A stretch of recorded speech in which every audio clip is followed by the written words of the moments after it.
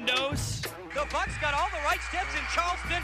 They now can try their slipper and see if it fits at the big ball. East Tennessee State Buccaneers, they're dancing, boys and girls. Mascara, Perea lays it up. 1.4. Perea hits it. The pass is caught. Ready for the game winner. Wide left. Bucks win. Merkel spotting for three. The place is going to erupt. Oh, Deuce Bello. He's going to make Sports Center with an incredible. Jarvis Jones, the game winner, got it. Ball game. East Tennessee State's going to leave on another. They got him. If he catches it, it's over. Ball game. Touchdown, Jawan Stinson. 25 yards. J.J. German for the win. He got it. J.J. German and the Bucks have shocked the Bulldogs. And the sidekick. Say hello to my little friend. What's your name, man? I told you it doesn't matter what your name is. You're handsome. You have the perfect amount of scruff, and you still have no talent. It's Sandos and the sidekick on the Buccaneers Sports Network. Good Thursday, Jay Sandos, Mike Gallagher. Another great edition of Sandos and the Sidekick. A lot of notes we'll talk about today around the Southern Conference. They're off to what is a great start around the league. Some great team numbers, some obviously rankings where they are, and we'll also talk about some individual performances which are quite stunning so far, and some Fletcher McGee stats which are just laughable. I mean, just Fletcher continuing to be Fletcher and some of the records that he's going to be crushed. And a couple of individual performances we'll talk about, just some guards in the SoCon putting up gaudy numbers up at VMI. Bubba Parham, 430-point outburst. Jordan Lyons had a 54-point outburst himself. So we'll talk about that a little bit later on. But the college basketball season in full swing. And before we jump into that, one quick note on the FCF side of things, on the football side, J.J. German, Mike, a finalist for one of the top. He's one of the top 10 finalists for Kicker of the Year.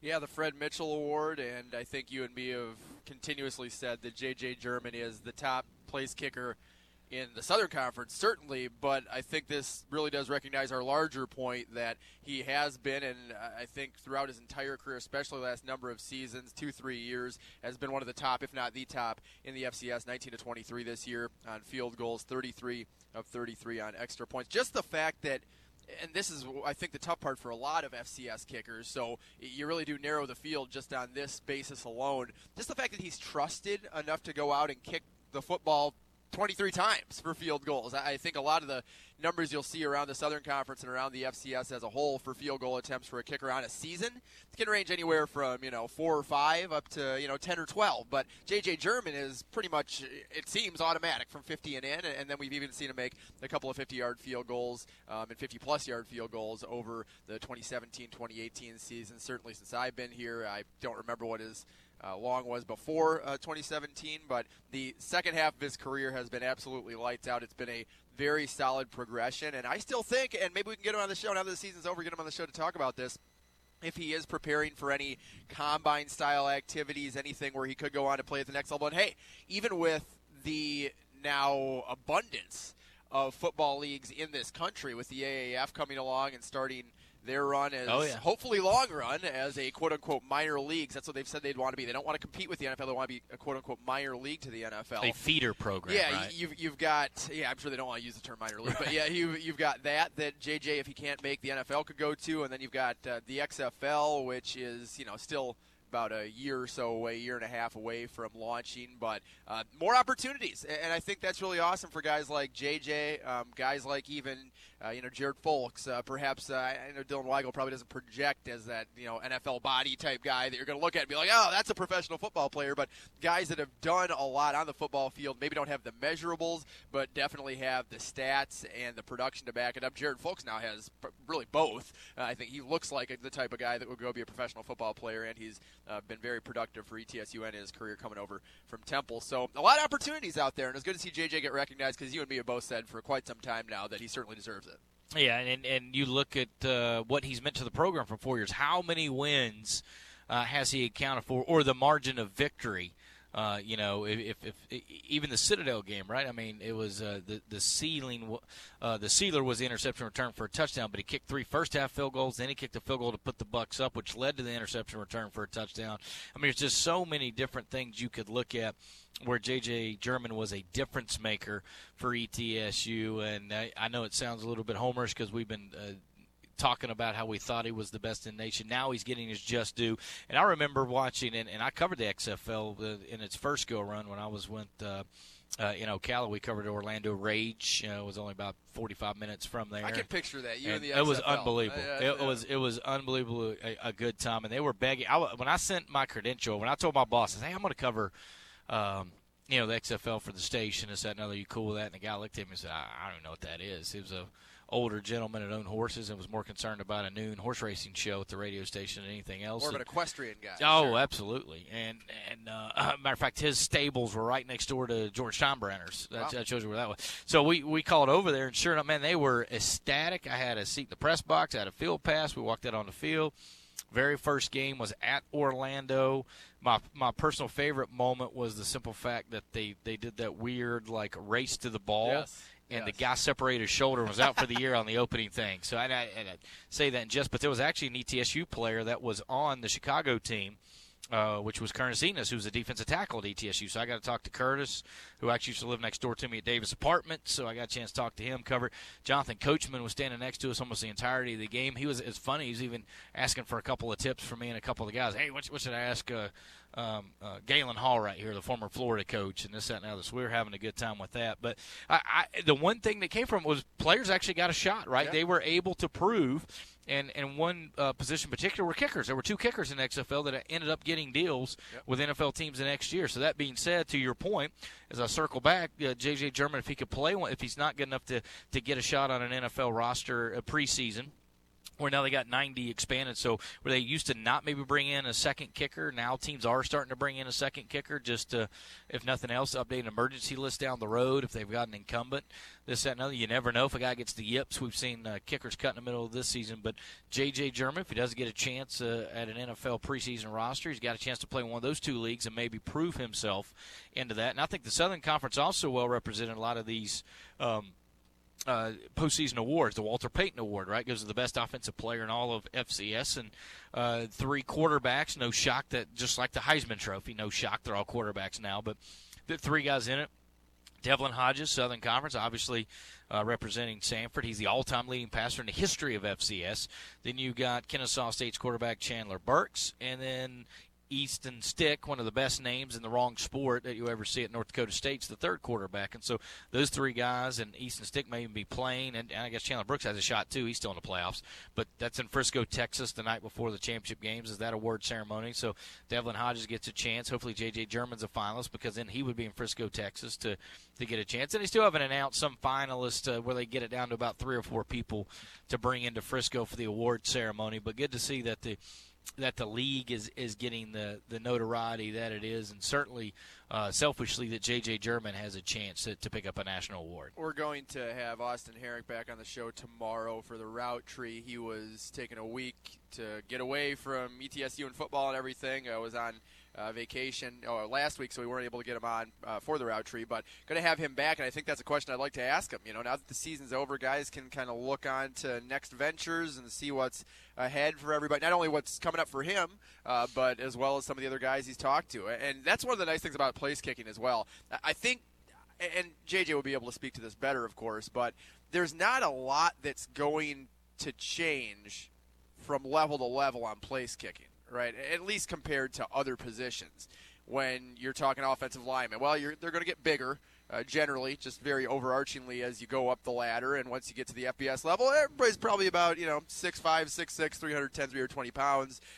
Wide receivers are going to be faster, bigger. Running backs going to have a little bit more agility, cut, whatever, or they're just huge and can run you over. But place kickers, aside from environment, now that's the one thing where I think that when being such a mental part of the game as it is, place kicking, much like I think, this is what I kind of compare it to, is making a really big pressure putt, in a tournament in front of many different people. Now, if you're at the FCS level, you're not going to have the same type of environment more often than not than you do at the FBS level. So that mental side of the game is magnified. It's really put under the microscope when you get to the 50, 60, 70, 80,000 person stadiums. Now, JJ, of course, played at Neyland earlier this year, and ETSU has made his field goal. Yep, and has played in some big environments just in general. James Madison, where there are 25,000 people there. But I think that would be the one thing that he may have to adjust to, and who knows what the AAF crowds will be like. I'm not sure if they'll be huge either. But you look at it, and kickers are a little bit of a different position, and it's even harder to get a spot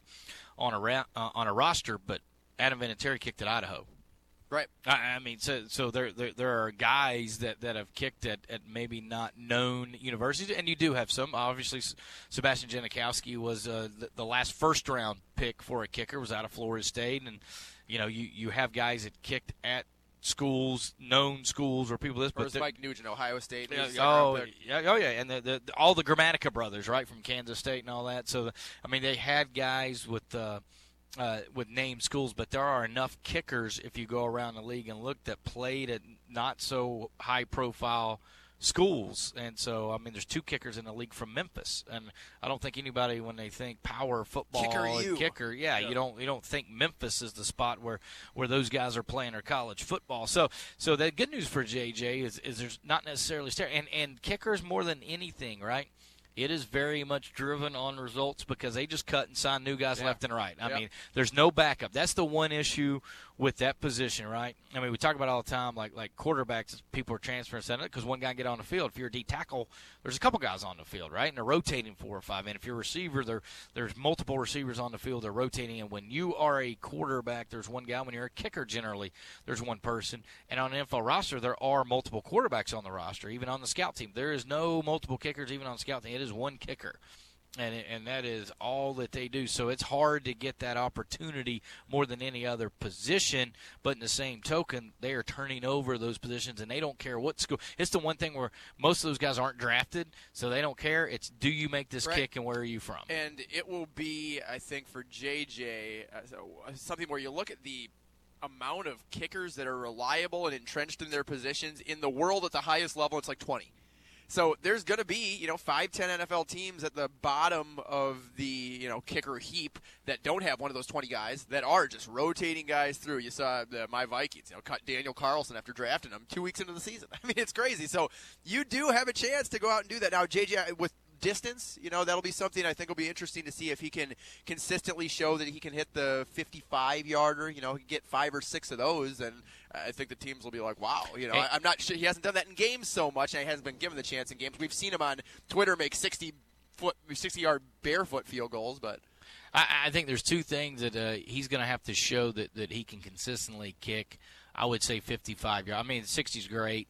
And occasionally, towards the end of the half and all that, but teams, because if you miss a field goal, a team gets it at the 45, whatever it is, so where the ball is spotted. Uh-huh. So a lot of times, depending on the situation, teams really aren't kicking more than 55 yards consistently. But 55, 54, 53, 52, they are. Yeah. And so I think if he can prove he can kick 55 yards, plus if he needs to kick a 60, he can kick a 60. The other thing is he's got to be able to kick off. When we saw him take over those duties from Kunak towards the end of the year, we saw him get the ball in the end zone, but now he's got to do it from the 35-yard line, right? Now he's got to back up 5 yards. Can he drive the ball out of the end zone? Because unless a punter is picking up those duties, it's down to 2 guys that's going to kick off. And those 2 things, can he kick 55 yards consistently? Does he have the range to get to 60? I would say yes to both those. If he is asked as a part of the duty to kick off, that's the second part of the job. And again, some teams have a strong leg punter that they just let roll out. Tennessee Titans for years, that Craig Hendrick was the punter who did the kickoff duties because his leg was just that. Now, he was a wild man on field goals, and every once in a while, towards the end of his career, sometimes they put him out there for the longer 50, 57, 58-yard field goals. And inside of that, they used their traditional field goal kicker, so you could see that. So I would think J.J. would probably have spent some time, not just field goal kicking, but just making sure, that he can drive the ball to the end zone or out of the back of the end zone from the 35-yard line, as opposed to that, because I think that's the 2 things they're going to look at: consistency from 55 and in. Can he drive the ball out of the end zone on a kickoff? and then maybe how far can he go out? But I would say if he's knocking down 55 yards with consistency and distance, they're not real concerned about putting him at midfield to see if he can knock it down. I think they would put him through some drills that would be around the 45-yard line or so, be a 55-yarder. I think he is very deserving of the award. Hope he gets it, and hope he gets the chance that we're talking about because he's done great things here and be a good guy, too. Just exciting to see him go on to that next level. Southern Conference notes on the other side of this timeout. You're listening to Sandos and Sidekick on the Buccaneers Sports Network. Dashing down the street with candles all aflame, by car, by horse, by feet, hooray for holiday games, very small and bright, a scratchable delight. What fun it is to play and give holiday games tonight. Holiday games, holiday instant games. Oh, what fun they are to play throughout the holidays. Give the gift of holiday instant games only from the Tennessee Lottery. Game-changing fun. Please play responsibly. Wow, am I happy about my new Wow Rate e-checking account at Citizens Bank. I got a huge rate on my deposit and great account features. With that sort of a deal, I'm saving for much-needed Bucks tickets to cheer on my team. Learn more about Wow Rate e-checking accounts at citizensbank24.com. Wow Rate e-checking accounts at citizensbank24.com. Go Bucks! Bank your own way. Citizens Bank, member FDIC.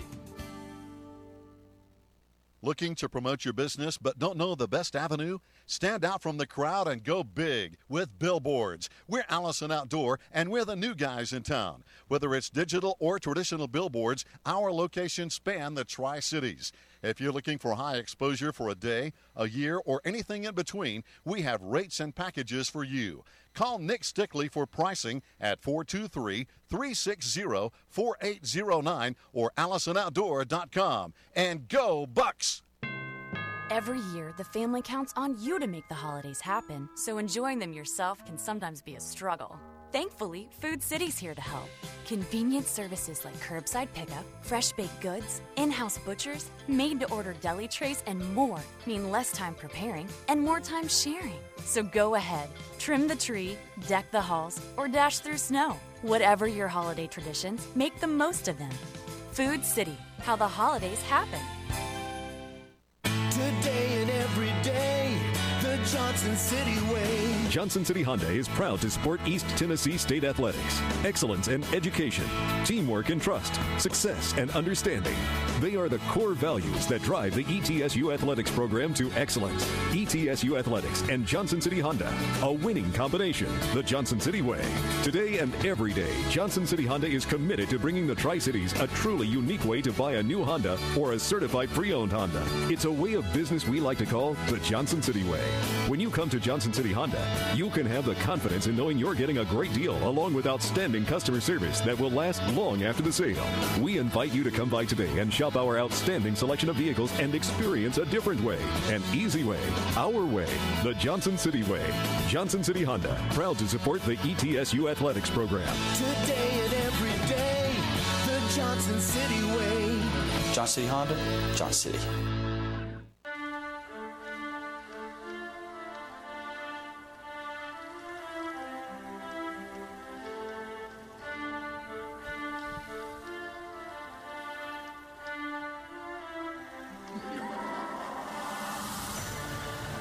Jay Sandos, Mike Gallagher, Sandos in the Sidekick. Next segment is Crazy Coach. Got good stuff for him to talk about. This segment on Thursdays, we'll try to talk a little Southern Conference basketball.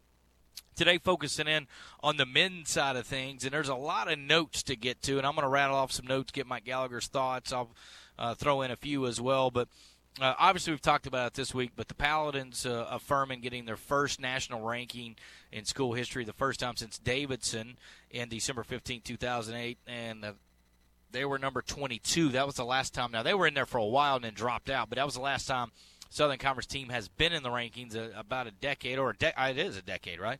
So a decade almost to the date when the last time Southern Conference was in there. They're off to an 8-0 start. They've beaten two Final Four teams we've talked about on this show, a little Chicago, Villanova. Here's the amazing stat, though, and I want your thoughts on this. They've won 15 of their last 16 games dating back to last season, and they've won their last 14 regular season contests. So where they may be a sleeping giant towards the end of the season, and maybe we didn't recognize that they were on the upward swing, but now they fully have kind of reached their potential. I always wonder about that because you've got, 7 months between games, and you wonder if that belief and that momentum, quote-unquote, carries from one season to the next. And it seems implausible, right? But there is something to be said for the belief that players have once they do come together as a unit. And like, we've talked about, they've got a lot of pieces back, and so a lot of the guys that are contributing are guys that were on those teams. So I wonder with the mindset of players going into the offseason, the conversations that go on in the locker room of, hey, guys, look what we can do. Let's go out, work hard, show that was not just a flash in the pan, come back and get a start like this and you're nationally ranked. I don't want to say there's a direct correlation, right? It's hard to say indisputably and indelibly that for sure that had something to do with it. But I definitely think that it's an underrated thought from media, from those outside a program, on what a few wins at the end of a season can do inside a program, especially when you have a returning core. And let's just also talk about Furman and the fact that Davidson is probably the one team over this millennium as far as mid-majors that stands out above the rest, in my opinion. Now, they didn't make the Final Four run like a George Mason did. They didn't go to the championship game and almost rim in a 3 to tie against Duke like Butler did. There's a lot of teams that got further. But there was not a team that I thought captured the imagination in terms of explosive offensive play and what a basketball fan, a certain type of basketball fan, really loves to see, like Steph Curry and Davidson did, because Curry was what he was. So I think that you put this Furman team with their start in the same conversation with Davidson, and that says a ton about what they've been able to accomplish. And it's not, and I think because Curry's a little guy, and in the scheme of the world, he's like 6'2", so he's not little. But in basketball court, right? world, he's certainly a little skinny kid at that point in time that was able not just to shoot the ball incredibly efficient, but he was getting to the rim in some of those games. And what also helped him out was the fact that it seemed like Gus Johnson had every single one of those games. So Gus is just blowing them up and making it, as he does, makes it more exciting to watch and follow. And I thought it was an interesting run that Davidson was able to have and do under him. And then it got to the point where I think it was Jimmy Pastos who was coaching one of the Maryland teams, whatever it was, but Maryland Eastern Shore maybe. And he ran the double team against Curry the whole game. So they got beat by 30, but Curry didn't score. And I remember Bob McKillop being so mad about that because he was like, we're not even playing basketball. Like you're just putting two guys. I put Steph Curry in the corner, and we're playing 4-on-3, and he got beat by 30. I don't know what you accomplished on it. It was so much, but that's what type of game changer Steph Curry was, and that was right after that run. And then they got hosed by not getting in the tournament, even though they won like 28 games. So, and you talk about him being a littler guy. He was kind of individually the epitome of what March Madness is all about, right? It's a little guy at a little school and going up against all the big giants and slaying, Goliath over and over. And obviously, again, did not make the George Mason run, the Loyola Chicago run, teams of that ilk. But I don't know. That's in my mind at least, and I don't know what your thoughts are on it, but certainly a team that stands out for me above all the others in terms of mid-majors over this millennium of teams that made an impact and stick in my mind history-wise. Well, since I hated Davidson with every ounce of my being, I'm going to say no. Okay. But that's but again, that was because ETSU played meaningful games in basketball. I've always talked about this. The schools ETSU really hated was Marshall, obviously Chattanooga, App State. That was more football related.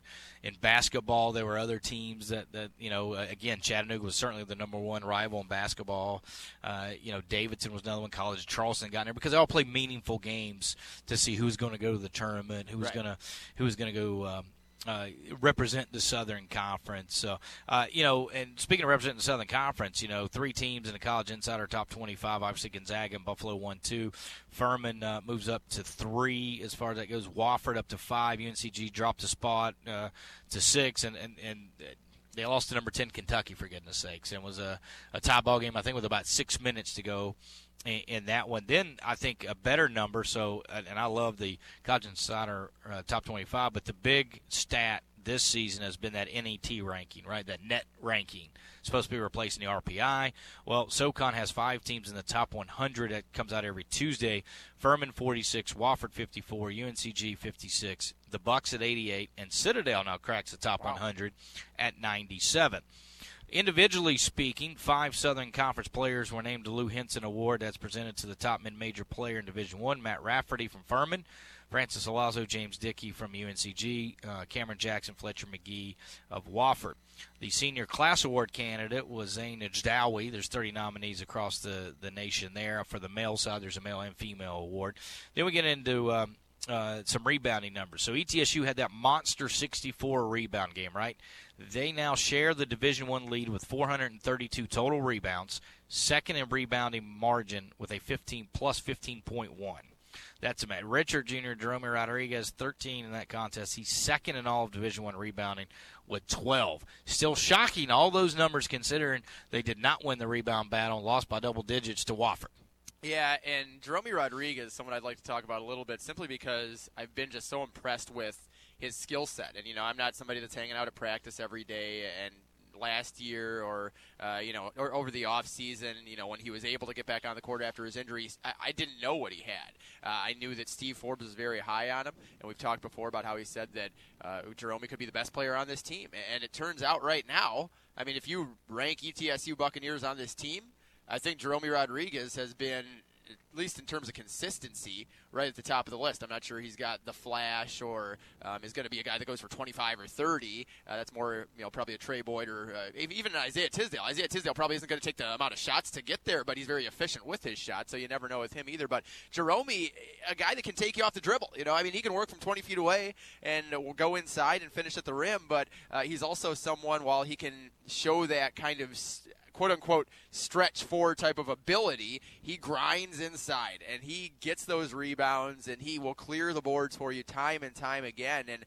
I'm not sure I ever would have envisioned a stat like that. ETSU being as high as they are rebounding-wise, I think that Malad and Armas, does a good job inside, pairing Rodriguez with them. But, at some point, that's got to be a full team effort, right? If you're going to have that stat as a team, you can be led by Jerome Rodriguez, but there's a ton of other guys getting inside, too. Yeah, and guards, too. If nothing else, right, you get, first of all, you get 64 rebounds. Not one guy's going to get you to that plateau. Yeah, so you're going to have to get that going. So good numbers for ETSU as a team. Some individual numbers. Bubba Parham, and here's our second Steph Curry reference today. We'll have 3 or 4, but our second one is Bubba Parham scored at least 30 points in 4 straight contests now. That's the first player to do so since Steph Curry did it November 27th through the 24th, also in 2008. Western Carolina's Carlos Dotson last week, how about this, averaged 21 points, 15 rebounds for 2 games. He had 14 points, 16 boards in that loss at Wake Forest. They actually led by 1 with 1:10 to go. Wake Forest went on a 9-1 run, and then Western Carolina went to Furman, led by 4 with 38 seconds to go. Ended up losing by 2 in double overtime. Matter of fact, Kingsport native Mark Halverson actually had a shot to win that game at the end of first overtime and didn't do it. Dotson had 27 and 14 in that. Now, overtime, let's talk about that. Furman's 3-0 this season. They've got a win over Gardner-Webb in overtime, over Villanova, and now a double overtime win over Western Carolina. So sometimes we're 8-0, right? You got to have things like that happen. SoCon teams, 8 of the 10 teams over 500 this season. SoCon teams at home, 36-5. That's why it's always important, right? Get those home games. You always hear that all the time. A couple more, and we'll get to Crazy Coach. Furman senior forward Matt Rafferty's 4th in the SoCon in scoring with 19 points a game. 2nd in rebounds, 9.5, just past Jerome Rodriguez. 3rd in assists with 4.5. He's also 4th in steals with 2 per game. And in block shots, he's 4th. So there are only 5 players in the league that even rank in the top 15 in 3 of those categories. One of those is Cameron Jackson. He's top 15 in 4. Rafferty is in all 5 of those categories in the top 15. And not only that, he's in the top 5 of all 5 of those categories. Citadel ranks first in no shock, scoring offense, 100 points per game, and 3-pointers made per contest, 15. I know they've slowed it down a little bit, but they're certainly still shooting the ball well. 23 threes, a school record in the win against High Point, in which I thought that would be a tight contest. They won 112-87. So Citadel kind of proving everybody right that they could be a team to watch out for in the league. 2 more quick notes. Jordan Lyons had 54 points against North Greenville, the most by any Division I player since Jody Meeks of Kentucky had 54 in 2009. And our final Steph Curry reference of the day, Wofford's Fletcher McGee is the leading active scorer in the SoCon. He has 1,950 points to his credit. McGee has scored a school record 751 points last year, needs 349 more points to enter the SoCon's top 10. McGee is also chasing Davidson Steph Curry for the career three-point record with 384. Curry had 414, so he's just 30 behind. Just a guess he'll get there. And he's 13 away from overtaking College of Charleston's Andrew Godlock. Godlock at 396 is second. McGee is 24th in the Division I. All of Division I. Curry was 9th, and Godlock was 16th. So a chance there. And he's got a chance still to be, if he stays on his average, he's got a shot, and he gets a couple postseason games underneath his belt. He's got a shot to be the all-time leading three-point shooter in all of Division I history. Top 5 scoring teams in the country. Number 5, North Carolina. Number 4, Duke. Number 3, FIU. Number 2, Gonzaga. Number 1, Citadel. 103 points per game, the only team averaging above 100. And Duke, North Carolina, and Gonzaga. That's pretty good company. Yeah. Citadel fits right in. It just rolls off the tongue, right? So, right. All right, well, steps out for a timeout. Crazy Coach will talk to us. We got some good sound bites for him this week for him to break down Sandos and the Sidekick. Don't forget to download us. iTunes, SoundCloud, subscribe to RSS feed every time we do an upload. Then you'll be notified that the show is up. We'll be back with more on the Buccaneers Sports Network. Ballad Health is an integrated healthcare system built to meet the local needs in Northeast Tennessee and Southwest Virginia. Together with community, we are transforming our region. We're making communities healthier. We're expanding access to critical services in rural areas. And we're investing in health research and medical education. It's your story. We're listening. Ballad Health is proud to be the official healthcare provider of ETSU Athletics. Go Bucks! The Carnegie Hotel is Johnson City's only AAA 4-diamond property that is unique, tranquil, and brimming with character, just adjacent to East Tennessee State University. When it's time to dine, Wellington's restaurant in the Carnegie Hotel is the place to be, serving breakfast, lunch, and dinner in grand style. And why not come indulge yourself at Austin Springs Spa, located right inside the Carnegie Hotel. East Tennessee's premier full-service spa provides everything you need to rejuvenate, revive, and renew. The Carnegie Hotel, 1216 State of Franklin Road in Johnson City. Nothing says breakfast like maple syrup. And nothing says breakfast any time of day like Wendy's new bacon maple chicken sandwich. Applewood smoked bacon, juicy chicken, sweet maple glaze on a croissant bun. It gives you all the great breakfast flavors when you're awake enough to enjoy them. So stop by Wendy's and enjoy the bacon maple chicken sandwich whenever you want. At participating Wendy's for a limited time. Mullican Hardwood Flooring is a beautiful addition to any room. Enjoy the luxury of hardwood flooring in your home with Mullican's pre-finished, sold or engineered, ready-to-install selection of beautiful hardwood flooring and a wide variety of domestic and exotic species. Please visit the following Johnson City locations to learn more: Docker East Floor Covering, House of Paneling, Carpet and Door Mart, and K&M Flooring. Kingsport locations include Dalton Direct Carpets, Custom Floors by Carlin, El Providence Flooring and Paint. Visit the Smile Floor Service in Bristol. Trust the clear leader in quality hardwood flooring, Mullican Flooring. General Shale is proud to support ETSU basketball and Southern Conference fans everywhere. Want to make the most of game day? Now you can design your dream home during pregame or halftime. The new My Designs app by General Shale lets you design custom projects right from your phone or tablet. Choose from up to 10 building types, designed with over 50 of our most popular brick and stone colors. You can even share your designs with your friends. Download the My Designs app by General Shale on the App Store or visit mydesignsapp.com to design your dream project today. The ETSU Coaches Show, back on Mondays for the basketball season. After leading their teams to the Southern Conference Championship game last year, Steve Forbes and Brittany Ezell return to Wild Wing Cafe every Monday night to chat with Voice of the Bucks Jay Sandos about the quest to get their squads to the NCAA tournament. Every Monday through early March, make sure to tune in at 6 p.m. to hear from the heads of ETSU men's and women's basketball right here on WXSM AM 640, the Extreme Sports Monster. I got 22 excuses, 11 on my offense and 11 on my defense. A red zone defense is like Oprah, like you get a touchdown, you get a touchdown, you get a touchdown. We tried to recruit bigger, better players to come play for us, but they went to good schools. I got a bunch of mama's boys right now, and we just won't buck up and bow our necks, and we got to get through that. We couldn't do diddly poo offensively. Mike, why are you in such a bad mood? What do you care? If you were 2-7, you'd be in a bad mood too. Hello? You play to win the game. I just hope we can win a game. Well, we didn't block him, but we made up for it by not tackling. Ben Wallace and Mo Williams fell down more than a baby learning to walk.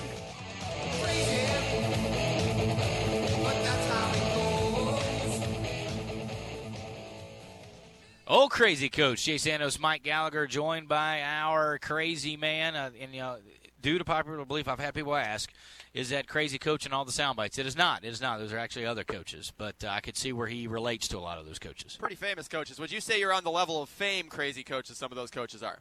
You know, I'm not on that level. No, you're not on that level. That's well, you know some of those coaches, though. I know the one at the very end, and this is why we put that soundbite at the very end. I believe that's Stan Van Gundy, and I was told by a source close to the situation that you are very familiar with Coach Van Gundy. Yes. And I go way back about, at least 35 years. Crazy. Wow. And we were both young coaches. And if I'm not mistaken, Van Gundy is a huge baseball fan, is he not? Huge baseball fan, and also, and I've never really confirmed it, but you remember the first rapper, Chris LaRock? Yeah. One of the early rappers. He actually played hoops for Stan Van Gundy. Huh. So ties on crazy coach to the genre of the day. Yeah, how about that? He could have won some money on that. So. Yeah, one of my favorite segments ever is years ago when they started miking up the coaches during the media timeouts, and you could listen to Stan. I feel like he always, like a lot of coaches, I feel like don't say anything, or I could say what they say. But there's a lot of times where I think he brings a little levity and humor to his timeouts. For an example, he would say, "Some guys, we're doing great on the offensive end, but you do realize if we don't stop anybody, we can't win the game. Like you do realize that, guys, right? Like we have to get a stop sometime." Like I enjoy that he uses a little bit of levity and humor, and he's not just screaming at people. Well, he will scream at you, but he's like a sharp, one of those guys who's going to cut you without really taking it personal, but you feel like it's personal. You're like, dang, you know what he just said? He just said my guy's going to get 50 points.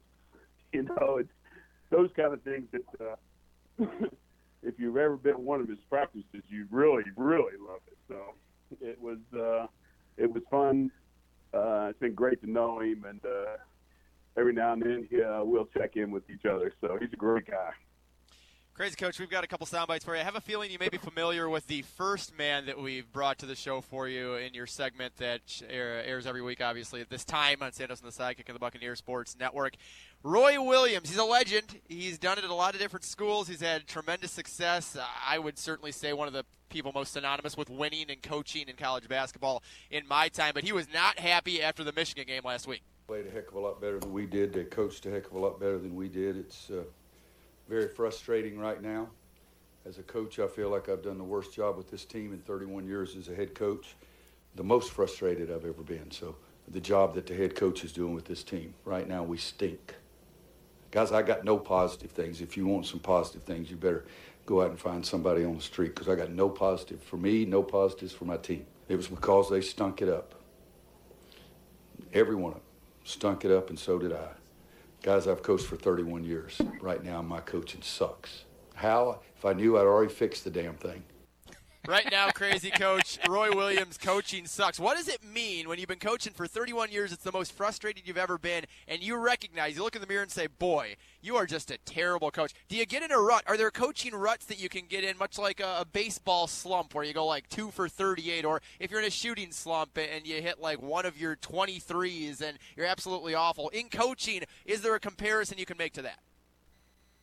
Yeah, I mean, I think you run the same system for so many years, and you think you're doing right, and all of a sudden the guys you're coaching are not picking up on the way you're coaching it.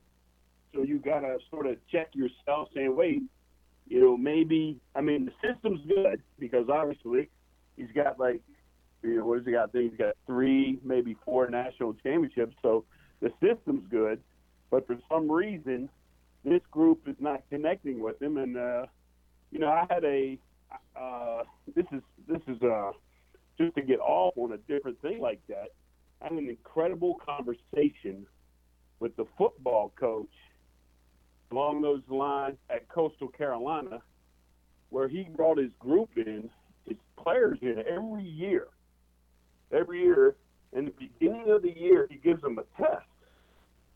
And the test is not on football, not on anything but how each player learns. So his whole thing was every group that comes in, they may learn different. So I need to know how they learn so I can adjust my coaching. And maybe that's something, coach can try. Like I said, he wins, and he's been winning for a long time, but for some reason he's not connecting with the players, and they're not connecting with him right now. I read into that, Coach, as saying it's going to be a very tough day for the players, and when the coach sucks, that's going to suck for practice, and they are not going to enjoy themselves the next couple of days. That's what I read into that. Well, sometimes, you want practice to be much harder than the games, and maybe that's not been going on. But again, you got to give Coach credit. He looked in the mirror and said, "Listen, I'm in charge of this ship, and I better get it going straight. And if they're not picking up on it, I got to be the one to make sure it's changed." And I'm sure I would have liked to have been at the next couple practices because they've probably been a little different than the previous practices. Crazy Coach, I'm not sure if you're very familiar with or have an opinion on the college football playoff. We had an extended conversation on it yesterday and also talked with our mystery guest, Barrett Sallee from CBS Sports and SiriusXM College Sports Radio.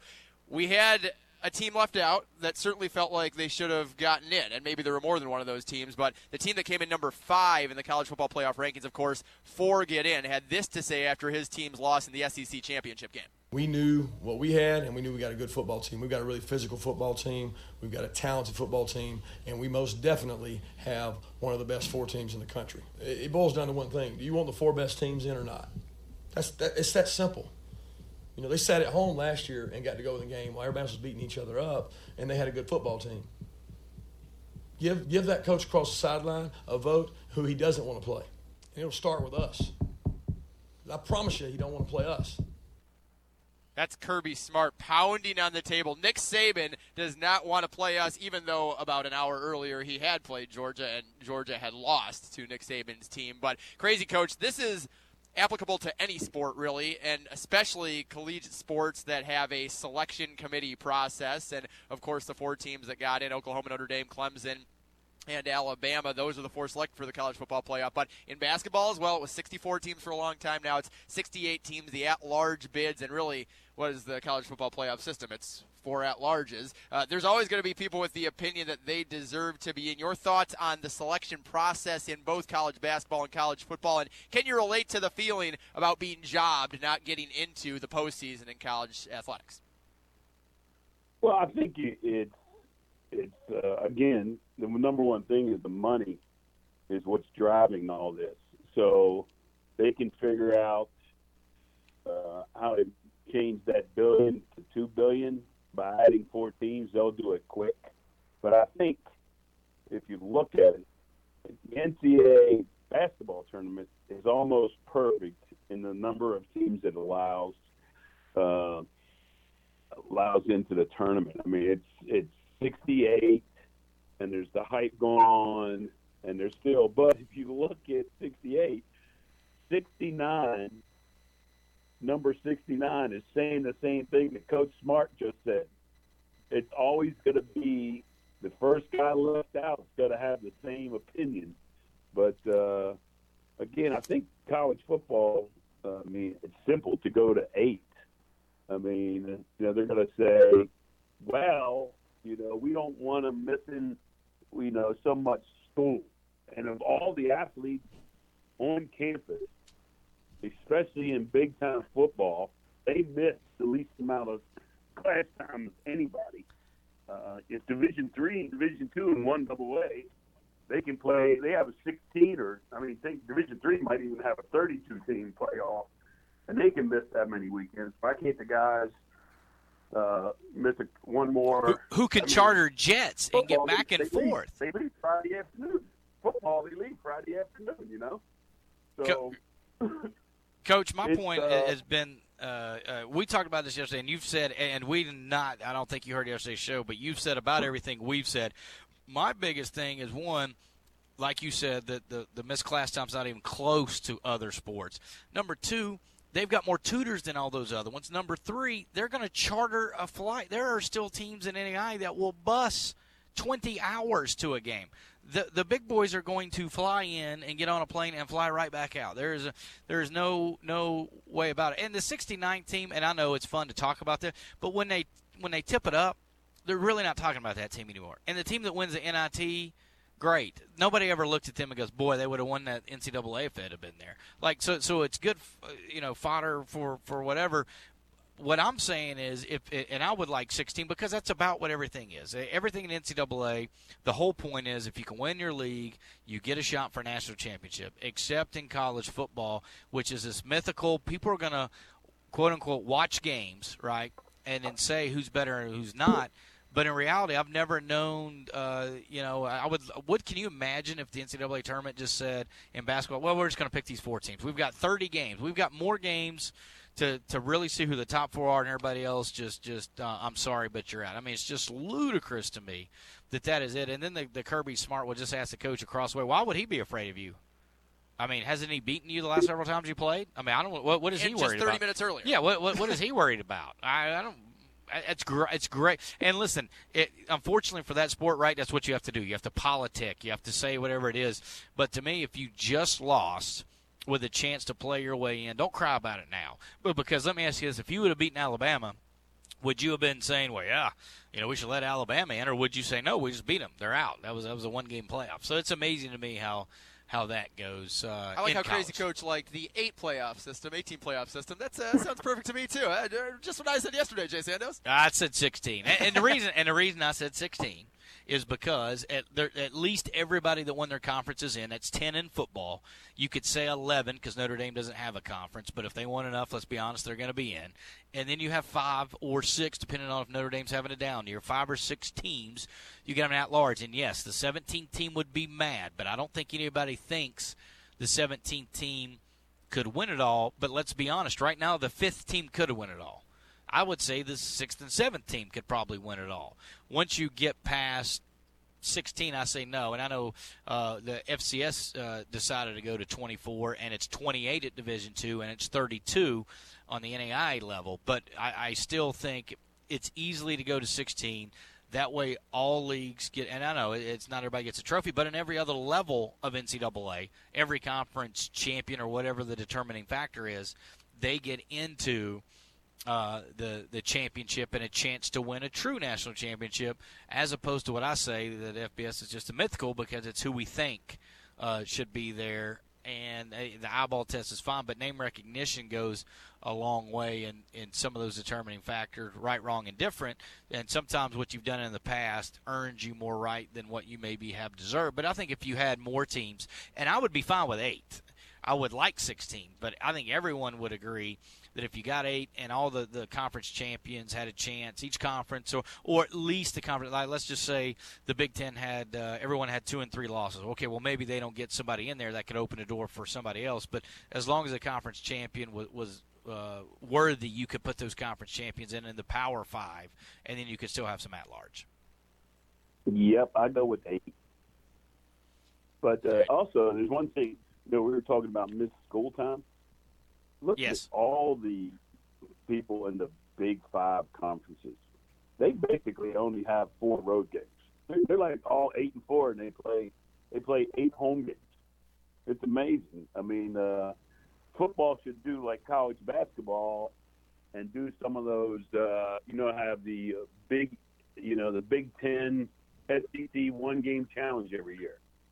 Like college basketball does. That would be a great game instead of playing. Yeah, other than a few kickoff classics, right? There's a couple of those a year where was it Washington and Auburn was an example this year. So you get a couple of those, but it's not widespread. I know that there was some talk that the Big Ten tried to start one up with other leagues, and all the other leagues kind of balked at it. And again, I think.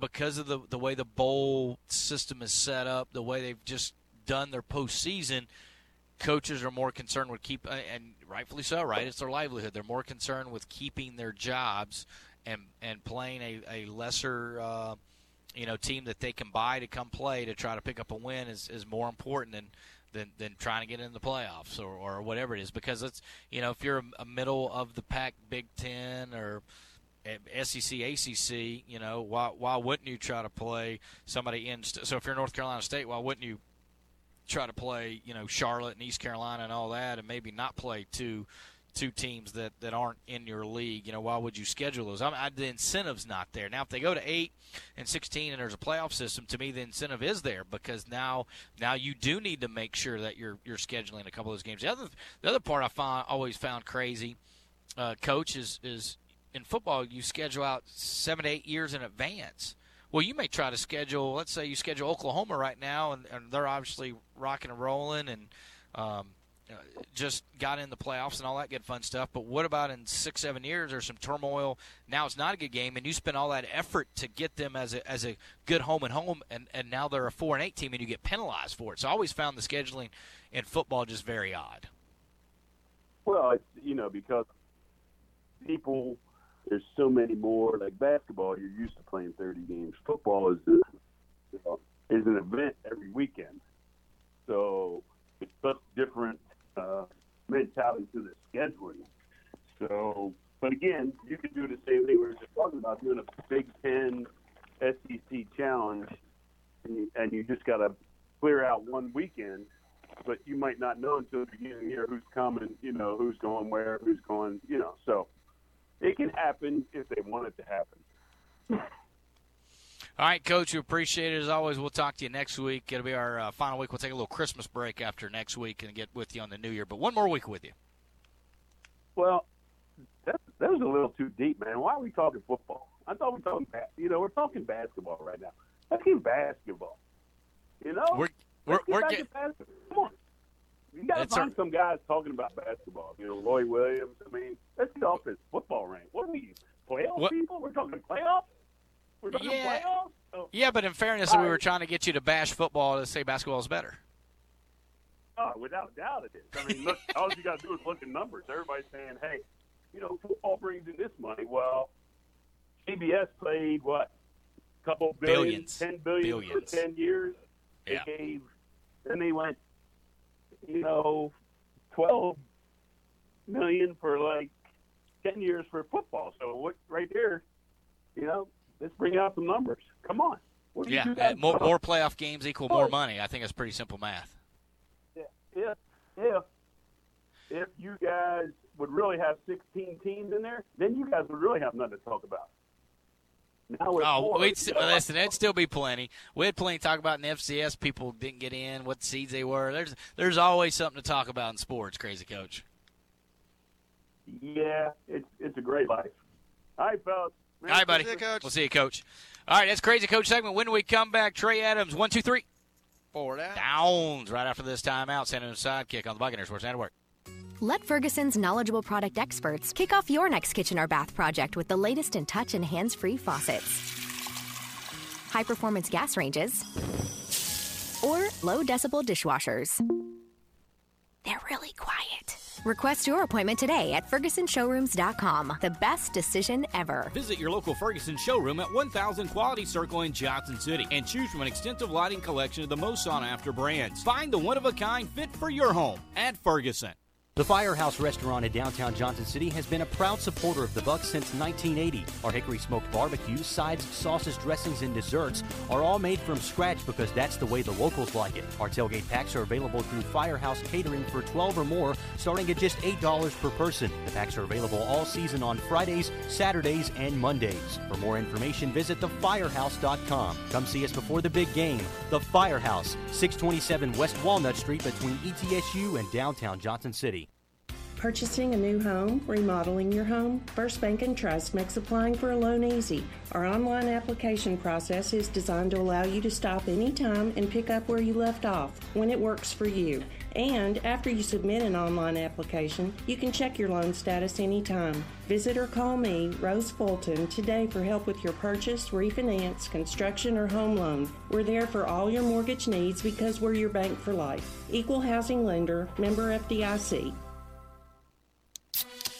This is the Pepsi that your father drank and your grandfather drank. When I was your age, we were. This is the Pepsi that your Uncle Ted drank when rock sounded like this. This is the Pepsi for American pastimes. Whether you're tailgating at a speedway or courtside watching your favorite player make a breakaway, he scores! This is the Pepsi for those who are forever fun. This is the Pepsi for every generation. No one knows better than the Bucks what it takes to compete on the college level. No one knows better than Bullseye what it takes to compete in the business market. At Bullseye, we provide innovative products and services to help our customers meet their business objectives, and you can count on us for graphic design, printing, mailing services, and much more. Bullseye, a preferred partner of the ETSU Athletic Department. Call Bullseye in Johnson City at 423-283-7772 or visit us on Hanover Road near Cheddar's. Bullseye, for all your printing needs. Over the last 70 years, Johnson City Power Board has had a few different looks, but we've remained the same trusted partner you rely on. Now, we've changed our name to Bright Ridge to match our vision, to deliver on our promise of great service you can count on, embracing common sense technology to strengthen the communities we serve. We're glad to be your public power provider. Bright Ridge, new name, renewed promise. Learn more at brightridge.com. 1, 2, 3, 4. 1, 2, 3, 4. 1, 2, 3, 4. 1, 2, 3, 4 down. 1, 2, 3, 4. 1, 2, 3, 4. 1, 2, 3, 4. 1, 2, 3, 4 down. 4 down. 4 down. 4, 4, 4, 4 down. Trey Adams dancing in the studio as we speak. Well, we got to figure out the once we transition fully. We got to figure out 4 quarters. Are you going to go quarters? I'm going to go quarters because it's going to sound stupid, and that's the idea of this show in the first place. It'll be very to sound stupid? Yes. Well, we got that down pat if that's the point of the show. Well, Trey, Jay has left you about 3 minutes because of his 17-minute-long college football playoff rant. Your thoughts? Hey, let's go rapid fire. First down. Will Steve Forbes wear a Star Wars sweater this Saturday for Star Wars night? Well, Jeff Goodman were here, we'd say, or he'd say that he'd wear all orange and a jumpsuit. I'm not sure what exactly. He he's looked like a pumpkin. Yes, I think was that the quote? I think that was close to the quote. I don't think so, though. I believe he could pull it off. He does have that weird ETSU Christmas sweater. It's got all the Argyle stuff on it. Okay. And, would you count that as a Star Wars sweater? Would not. Okay. So I'm going to say no. Second down. Staying with ETSU men's basketball, they play UT Martin this Saturday at Freedom Hall, 4 o'clock. Who will have more rebounds by Mladen Armas or more threes made by the entire team? For Mladen Armas or Jerome Rodriguez? Mladen Armas. Mladen Armas. So put that in perspective. Armas is averaging 8.5 rebounds. The Bucks are hitting 7.6 threes a game. That's a good. So I like that, but because Rodriguez is like 12 threes, the Bucks have only hit 10 in a game, so you'd automatically, I think, say Rodriguez, but I like that one. Armas, right? No, Rodriguez is averaging 12. Armas right. is averaging but we're asking 8. about Armas. Yeah, you're asking about Armas, which is 8.5 rebounds, and as a team, so I see they're the having handicap decision here 7.6. because Rodriguez is an easy choice. Yeah, everyone would take Rodriguez. Right. Or I think they would. It would be the safer play. I'll tell you what, UT Martin's a team that takes a lot of long shots. So I think it'll be tough to maybe some of the inside guys to grab those rebounds. So I'm going to go more made threes. I'm going to go with more rebounds because ETSU had a bad rebounding day against Wofford. I'm thinking that they're going to rebound in a literal and figurative sense. I'm not really counting the Reinhardt game simply because it was what it was, 107-60. But thinking they've been working on it, thinking Steve Forbes has been getting after him a bit about hitting the glass more and being more the pre-Wofford team than the team we saw on Saturday. So give me rebounds over threes. Third down. All right, so I know Jay's a big Army guy. This Saturday, Army-Navy, give me your score prediction. Army 1,042, Navy 0. Now I'm going to go 24-10 Army. This is always one of my favorite games of the year, simply because it kind of has the landscape by itself, right? And it's America's The smartest game, thing they did was move it off the championship weekend. Yes, absolutely. And so everyone can focus their attention, because we are a football-hungry country, on that. And I don't know what the score is going to be. I don't know anything about the teams. I will watch. I'm excited to do so. Sandos knows more about the actual teams themselves. But I think it a one-score game, because it would not be right if it weren't. 4th down. And the best down. Is Die Hard a Christmas movie? No. Is Die Hard a Christmas movie? No, it's not. I mean, it It's was. not. Did it come out on Christmas? Is that why people ask that? Yeah, Well, it came this- out in the- December, I believe. But the setting was he's at a Christmas party. That's the setting. Okay. Came out in December. The setting was the shooting whole- a bunch of people. The whole point was it was not your normal Christmas movie. That was the point of releasing it at that point. He was at a Christmas party. I mean, somebody's wearing a Santa hat at some point. It's got to count, right? Nothing for something. brightens up Christmas like a guy murdering 27 people. I no, it's not it doesn't fit. A Christmas movie has to be very wholesome, has to make you feel It has a happy good. ending. It has a happy He ending. saved certainly, his but wife and. But it doesn't make me think like, oh, what spirit of the season? This is fantastic. December, the holidays, being with family, eating cookies, drinking milk, or whatever you do on the holidays. That's what I do on the holidays. I don't do any of that. You don't do any of that? I think you're missing out. The cookies and milk, no. Cookies and milk? Who doesn't love cookies I and mean, I milk? put it out for Santa, but I don't eat that. Yeah. Well, is Santa real? Of course. Okay. Or you, No, I'm not doubting that. I'll just go with that on air, and we'll talk about it later. I don't know what you're trying to get at here. What do we got tomorrow?